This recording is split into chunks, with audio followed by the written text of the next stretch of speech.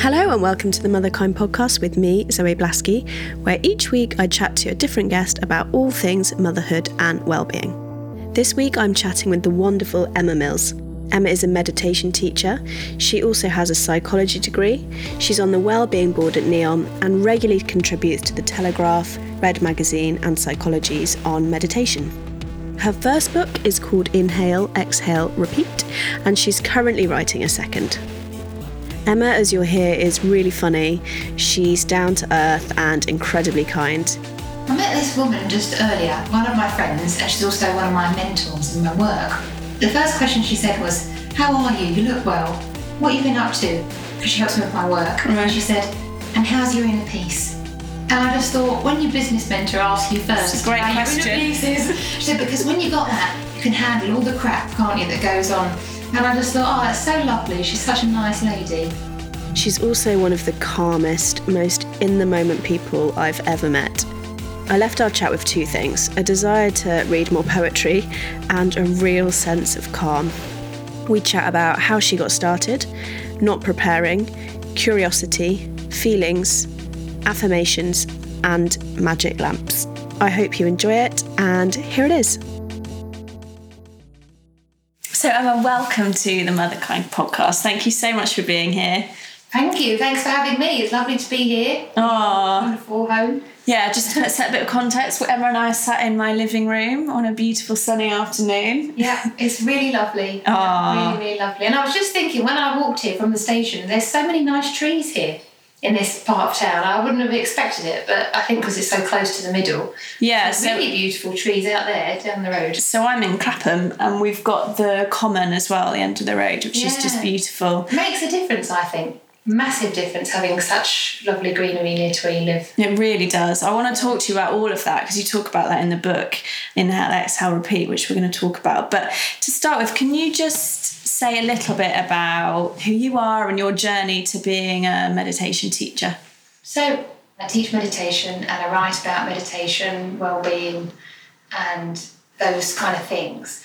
I feel like I've always done this sort of thing. I feel like it's always been the sort of thing that I've been doing, but it's just the face of it has changed a lot of times. So from when I was very young, I would say I've always been interested in things. You know, what is all this?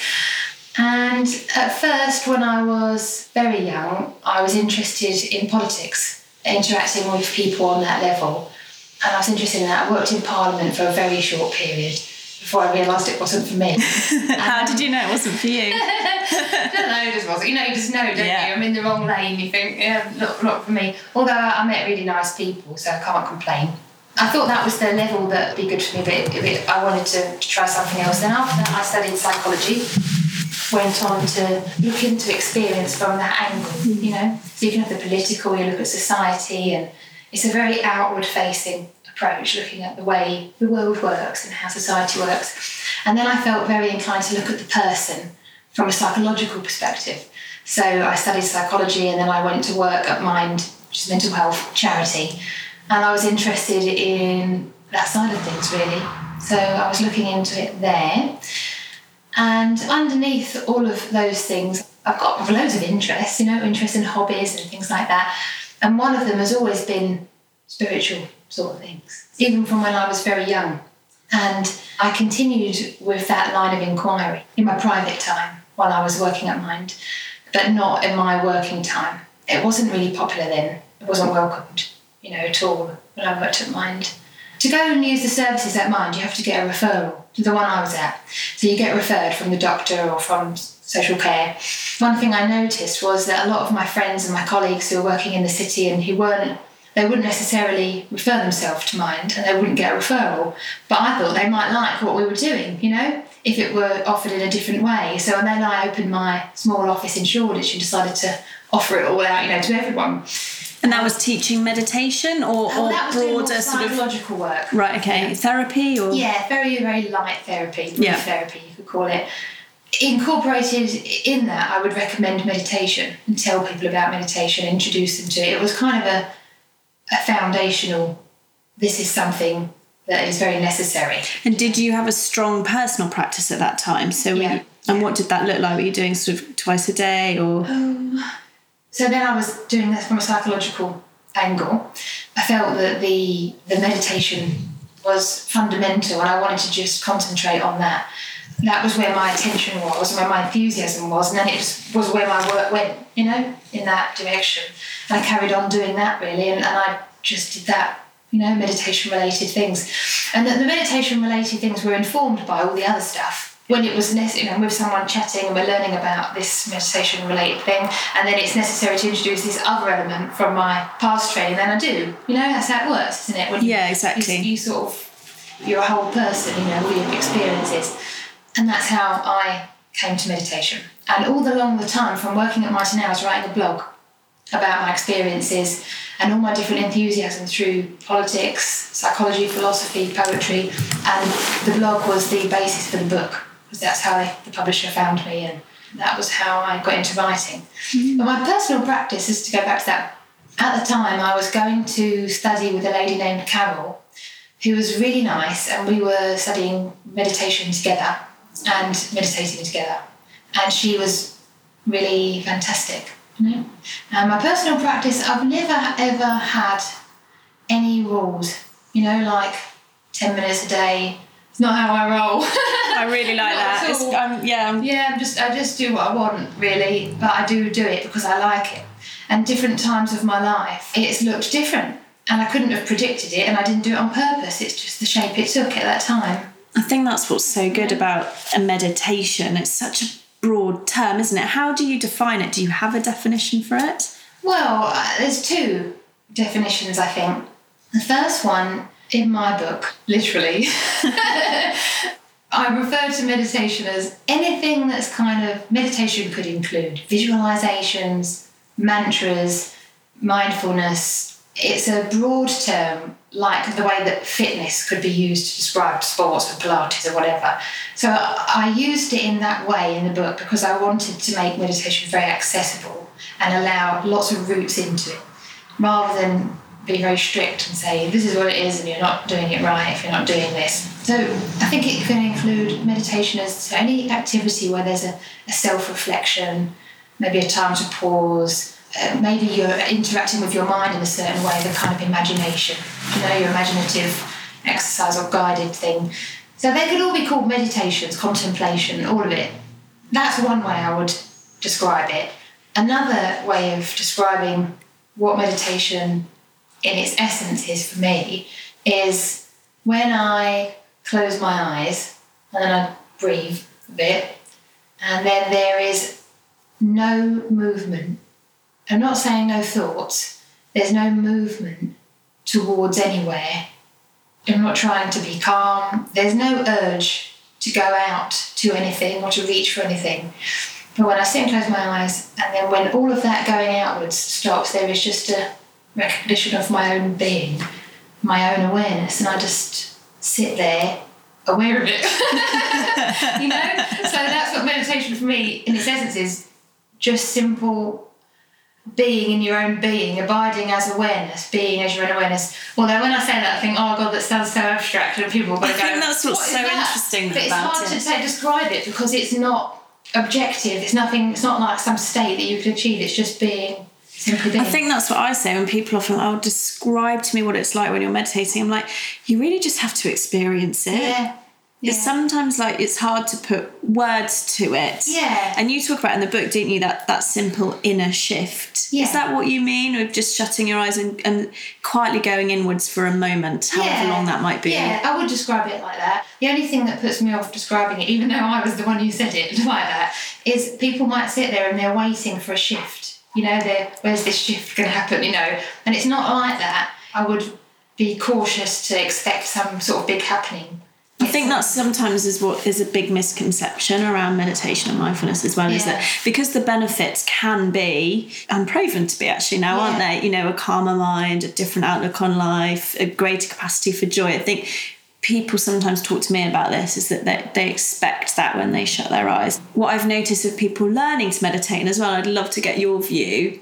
So often when we first do what you described and shut our eyes, the noise can be quite overwhelming, can't it? And it was certainly for me when I started, I found it really hard to sit because my head was so busy. Yeah. Was that your experience? My experience when I first started was this it? You know, yeah. Is this what all the fuss is about? Yeah, why not? You know, I'm just sitting here. So how did it hook you in then? How did you start to love it so much that it's now your... Well, I just kept doing it, and then I don't know. I mean, the thing is, I feel quite fortunate insofar as when I was going to spend time with Carol Leonard Morgan, when I first was doing it, it wasn't as popular as it is now, so I hadn't heard about it in the press. I just met Carol through Mind, and I'd had quite a lot of spiritual experiences, you know, sort of when I was growing up, and that withered and waned, I don't know, you want to say it, when I'm, you know, throughout my life.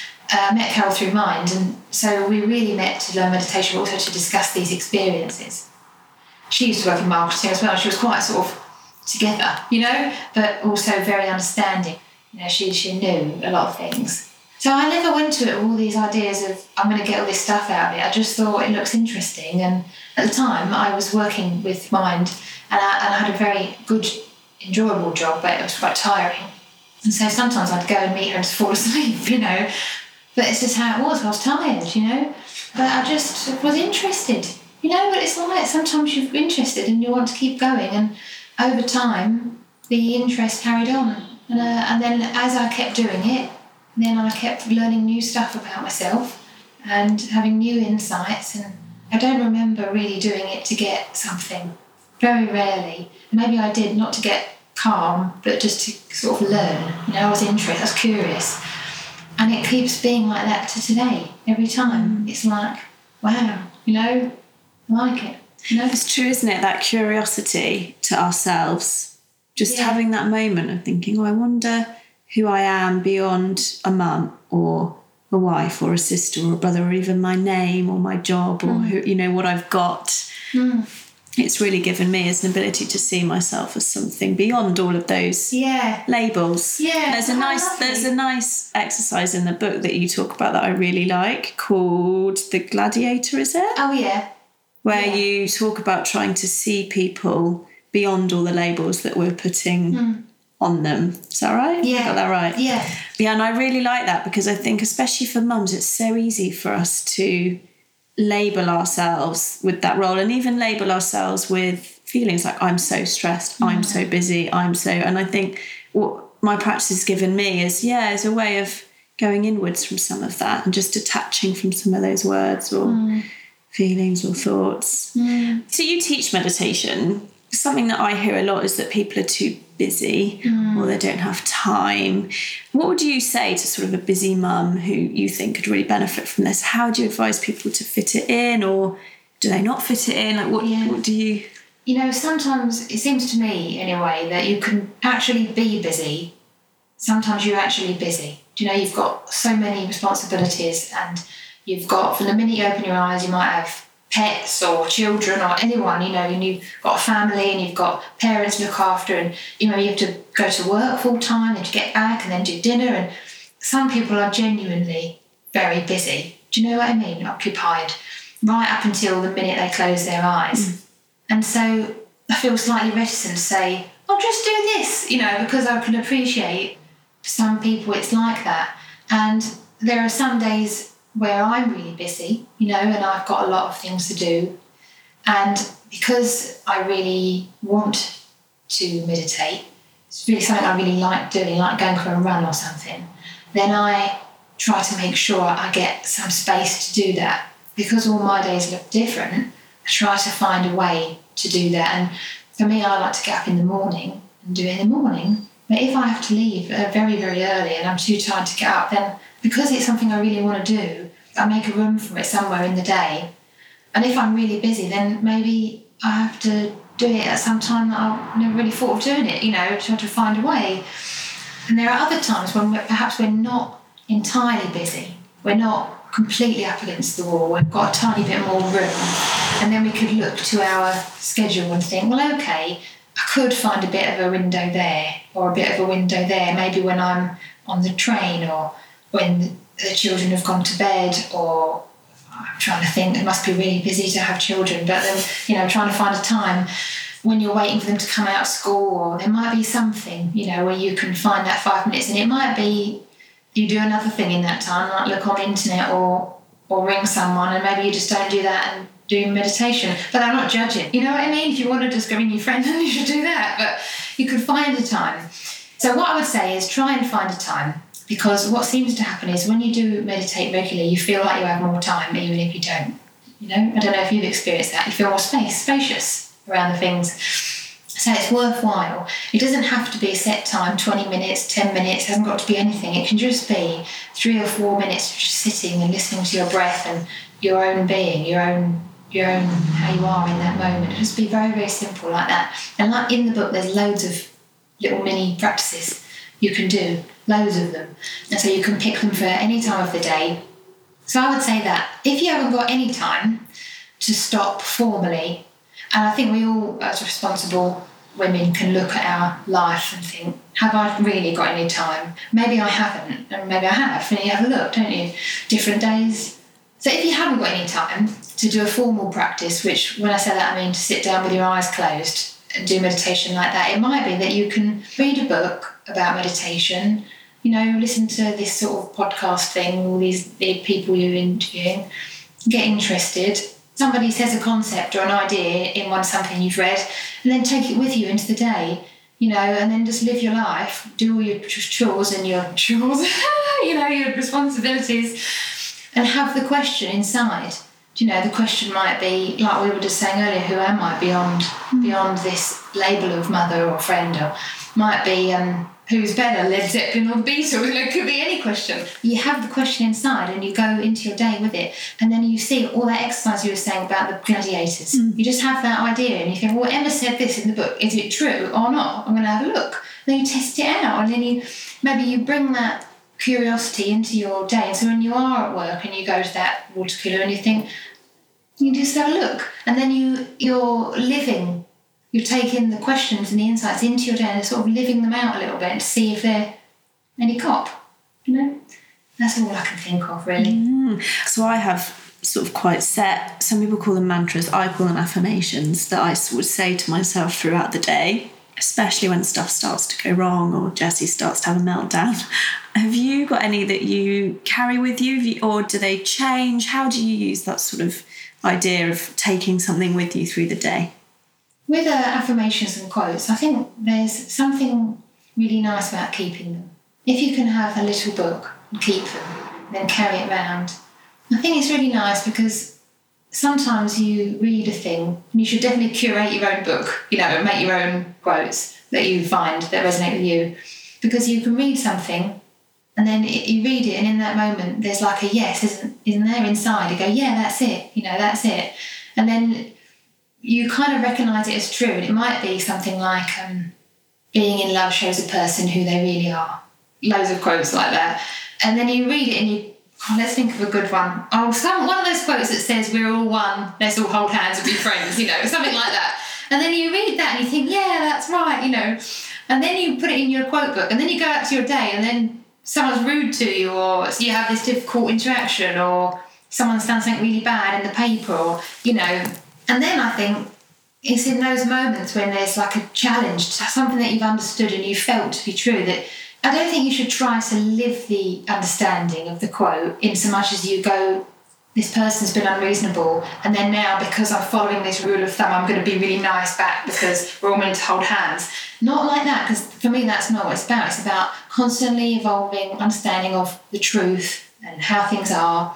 But it might be just to be able to have that awareness in that moment and think, oh, right, okay, so how am I feeling and what's happening, and noting all your own reactions and what's going on outside, and developing an understanding of the truth of things, really. So to have a quote to carry around, and also because the conditioning is so strong from, how you normally think or how we normally think. And so to remind yourself of something that you feel to be true, I think can be a good thing. And poems as well. You're really into your poetry, aren't you? Oh, God, yeah. I loved that through the book. Oh, did you? Yeah, I loved it. Oh, please. Yeah, I really like poetry a lot. So is that what you carry around with you? Do you have a book of quotes and poetry? Yeah. I have quotes that I like. I usually just have a book of poems that I'm reading at that time. I carry around. And it's something that I used to do.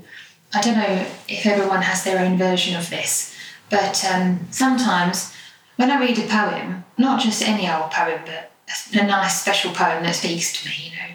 And I've got a particular book called Soul Food by Neil Astley, and it's an anthology of sort of meditational poems.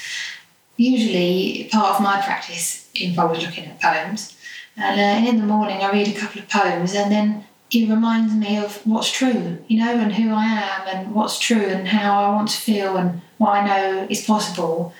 And then I just like to set off into the day having, you know, had a dip in that pool.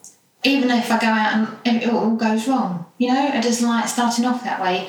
And so I like to bring the poems with, and when I read them, it reminds me of the truth of things, whatever that is I can't describe, you know. I don't necessarily get a challenge in my life and then go and read a poem. I don't see them as a resource that can give me something like that, or like getting something out of it. I just appreciate them. But certainly something that really helped me, and it might not help listeners if they don't like poems just yet, but they can think of another thing they like, is when I first started going to give talks or lessons to groups, there were some times where I'd get there and I'd feel nervous or apprehensive. And one thing that really helped me, and that I still like to do whenever I feel like it, is before I start or go on or get there, I like to read a couple of poems, you know, the ones that I like. And then in those moments when I've read it, I feel completely at one with my highest understanding of who I am and the truth of things, you know, which, I don't know if that sounds really highfalutin, but it's like you remember love, you know, you remember love, you remember yourself, and I remember who's in charge, which isn't me. I just feel immersed in that place.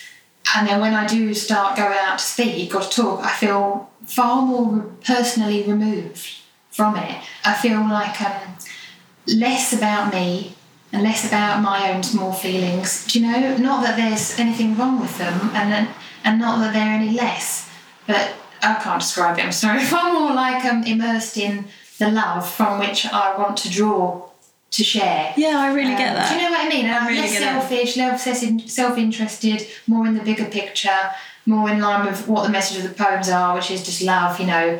I noticed that when I did read those poems before a talk, it all went better. So I think that's it, isn't it? Just relying on your experience of it. It went better when you read the poems, so then you build that into your practice. And I really relate to that. I don't read poetry. I read a couple of pages from a spiritual book that I like. So I really like Eckhart Tolle, or, you know, even something by Oprah. I've just finished her book called The Wisdom of Sundays, where it's like snippets of all these amazing teachers, you know, like Carolyn Miss, or there's some amazing teachers in there, and I'll read a couple of pages of that. Like you said, I think it just helps me get perspective. Yeah, that's nice. Yeah, get perspective, yeah. Because I think it's so easy, obviously, to get totally lost in our own mini dramas, or the dramas of our kids or our friends or our family. And I think, like you say, the conditioning is strong that that's all it is and that's what it's about. Yeah, to look at things from a very limited perspective and then to broaden out into a wider perspective is helpful sometimes. Like the affirmation that I say throughout my day is it's all happening perfectly. And that just really anchors me, like when I'm late or something goes wrong, or, you know, I mess something up, which happens most days, I'll just remind myself that it's all happening perfectly. And that just gives me, like, it's such a, like you say, it's not like a platitude. It's not, I don't paste it over my feelings. I think it just... Oh, that's a platitude. Yeah. I've never heard that. Have you not? No. There you go. I'll give you that Oh, I like that platitude. Yeah. Yeah, just keep going on with my day, really, without totally losing my mind. Yeah, that's lovely. So you talked about that you realise what's in charge and it's not you. So is that your sort of version of spirituality? How would you define it? That it's...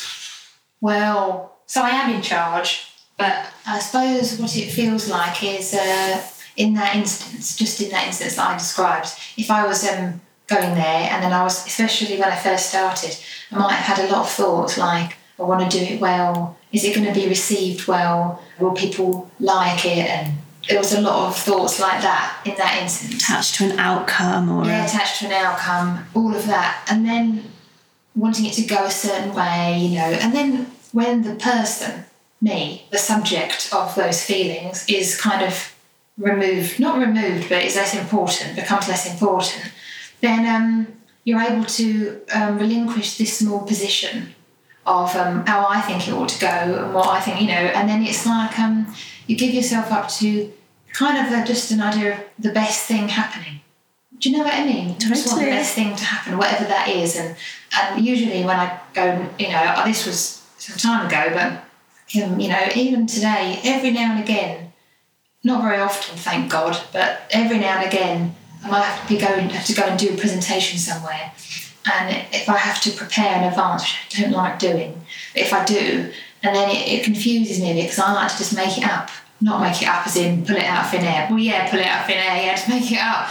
And it's so much more organic that way, and it flows, and it's relevant to the audience, or relevant to the people, isn't it? Well, it is for me. And so if I have to show, because sometimes people don't always work in that way, they want to know sort of what you're going to say. And then sometimes it stifles me, and then I find, you know, and it always goes less well. So, yeah, not necessarily like there's this some outside force who's in charge, but loosening the reins of this limited perspective of how it should go for me, and whatever happens to me is more interested in the higher good for everyone there, including me and everyone. Sounds like you're accessing flow. Well, it's like a flow, and it's being in touch with the great what is. Do you know what I mean? Being in the dance of... It's very difficult to talk about it. But yeah. It's like, do you know what I mean? Yeah. When you've touched it a little bit, then you can go, yeah, it's a bit like that, isn't it? You're right, it's hard to put words around it. Like when people ask me to define my spirituality, I find that really difficult. Yeah. Because it's a feeling. Well, yeah, and also who wants to define it? You know, just leave it. In the book, I had to write about presence at some point. There's a thing, an activity in the book called the mirror meditations. So it invites you to have a look in the mirror and observe the normal way that your mind and thoughts interact with the image that you see, the reflection. And then to explore also the awareness with which the perceived image is known. What's seen, and then what is it that sees? You know? And it's looking at that, and I suppose in that exercise, I wanted to introduce the idea of there being the subject and the object, and looking at the perceiver a little bit more rather than being occupied with what's perceived. But then when you're trying to write about that, for me, you know, in my first book, because I'm trying to write about that, and it, you know, it's very hard not to sound like the person's possessed, you know. So it's quite difficult to talk about it because it's not objective. It doesn't really matter, I don't think, to start defining it. All that matters is if you're happy or not, and exploring these things and looking into your happiness. Are you happy? Yeah. In this moment, very. Yeah. I was about to ask you how you define it, but we've just been talking about not trying to define things. No. Yeah. No, just, you know if you're happy. So the thing that I think is interesting about happiness, for me, I've come to learn that happiness is quite a fleeting feeling in the same way as sadness is, or anger, and I think for a long time I thought I wanted to be happy, and now I've sort of grown up a bit and I realise I'm not sure that's realistic to be happy all the time. Because to me it feels like an emotion that, you know, I can get happy when I buy something or I see something, but that's not what I'm aiming for all the time. I guess I'm aiming for a serenity I talk about. Yeah. Is that true for you? I met this woman just earlier, one of my friends, and she's also one of my mentors in my work. The first question she said was, how are you? You look well. What have you been up to? Because she helps me with my work. And then she said, and how's your inner peace? And I just thought, when your business mentor asks you first, it's a great how question. your inner peace is, she said, because when you got that, you can handle all the crap, can't you, that goes on. And I just thought, oh, that's so lovely. She's such a nice lady. I want a business mentor to ask me how my inner peace is. She's my friend, but she's, you know, she's more experienced and she helps me, you know. And so for me, it's like sometimes I can be really amazingly joyful and happy and excited, and I can be very creative, and then other times I might be kind of sad, and then other times I could be angry, all feelings. And then definitely there is an undercurrent of being. You know, for me, it doesn't feel like an undercurrent of bliss, you know, just for me. It's just being. It's like I'm aware that there is some kind of current underneath it all, and just feeling that there, knowing that there, when sometimes like the waves of experience can be really big or whatever, I'm aware of this current being there. I'm aware of my being, and that is very nice, although it doesn't sort of make me immune to the whole spectrum of experience. When you said, how do I aim? What do I want? And I was thinking that, you know, what feels nicest is to feel happy. And what feels nicest is words like openness and friendship and generosity and love and beauty and peace, and all of those things feel nicest, you know, so I really enjoy those. However, I am open to the other ones, because just like you said earlier, when you said it's all happening perfectly. It's all happening perfect. Sometimes there might be an awful feeling, or when someone dies, something bad happens, then there's a sadness, but I feel like it's really legitimate, do you know? And that kind of, in its own way, is beautiful, you know? Not that I'm asking for it. No, I really get that. I mean? I think we've gone too far the other way in a lot of our sort of Western stuff, where we try and block out the bad feelings. I mean, how a feeling can be labelled as bad, I'm not sure, but it seems to me like sometimes we go that way, and I totally agree with what you're saying. I think most of my pain has come from trying to avoid the painful feelings. Because actually when I just feel them, it's not so bad.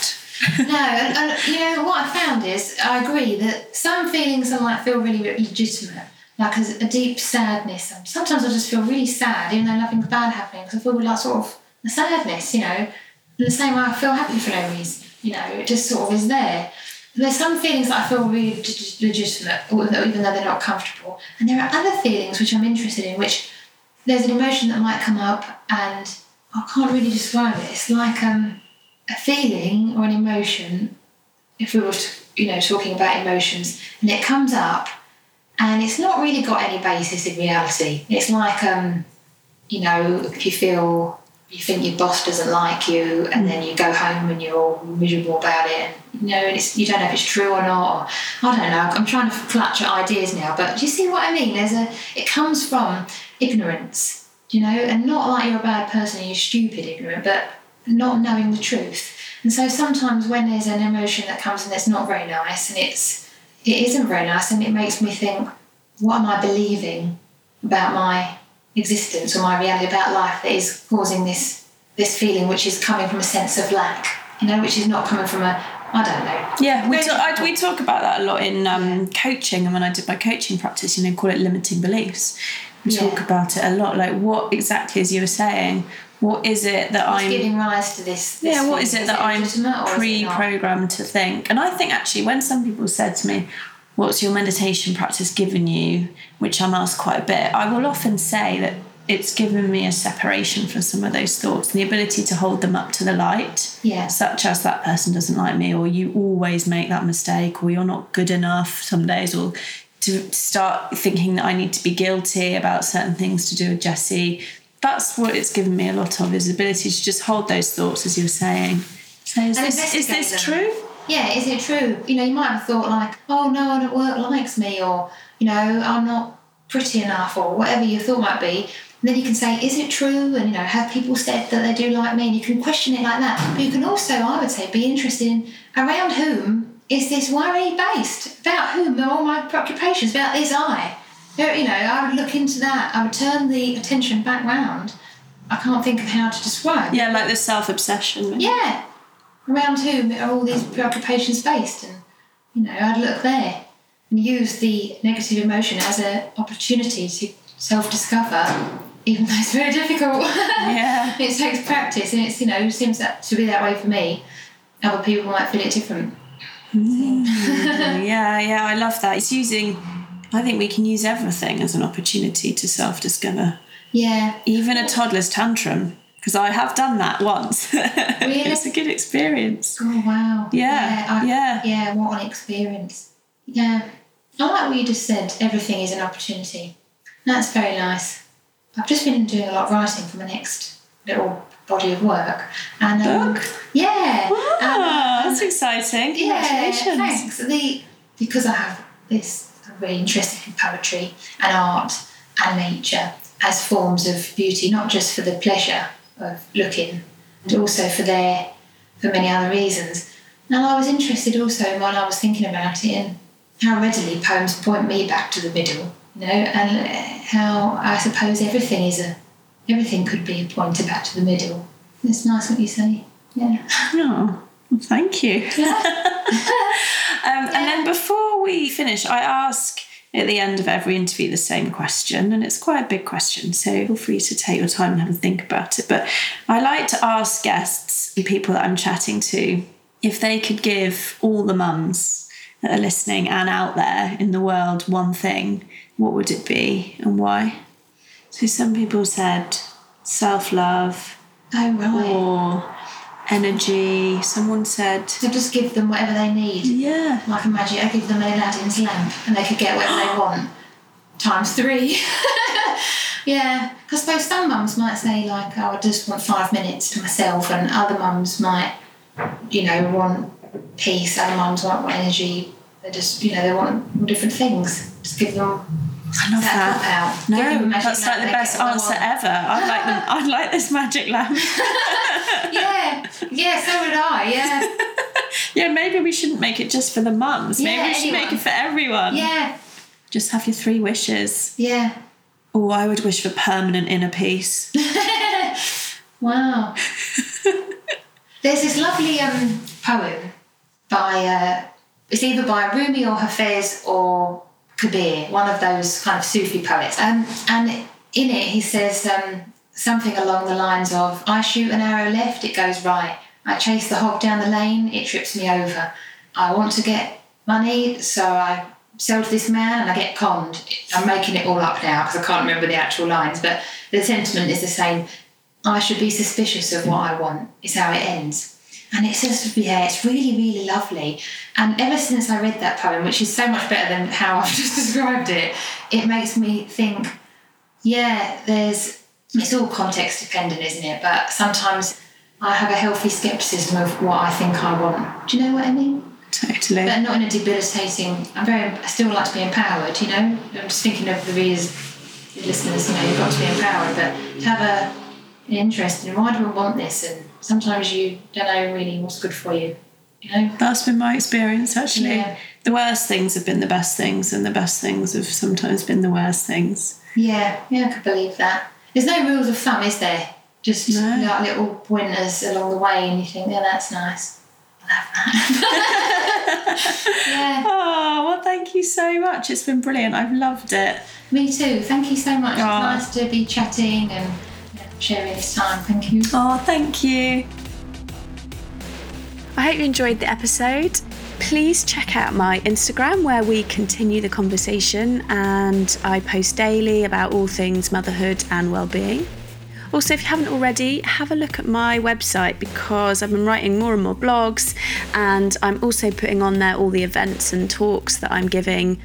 And of course, if you haven't, then please do have a listen to some of the other episodes because I'm chatting to some really incredible women that I'd love you to enjoy. And if you did enjoy it, then please leave a review on iTunes. It does make a massive difference to the number of mums that we can reach with this content. So thank you very much.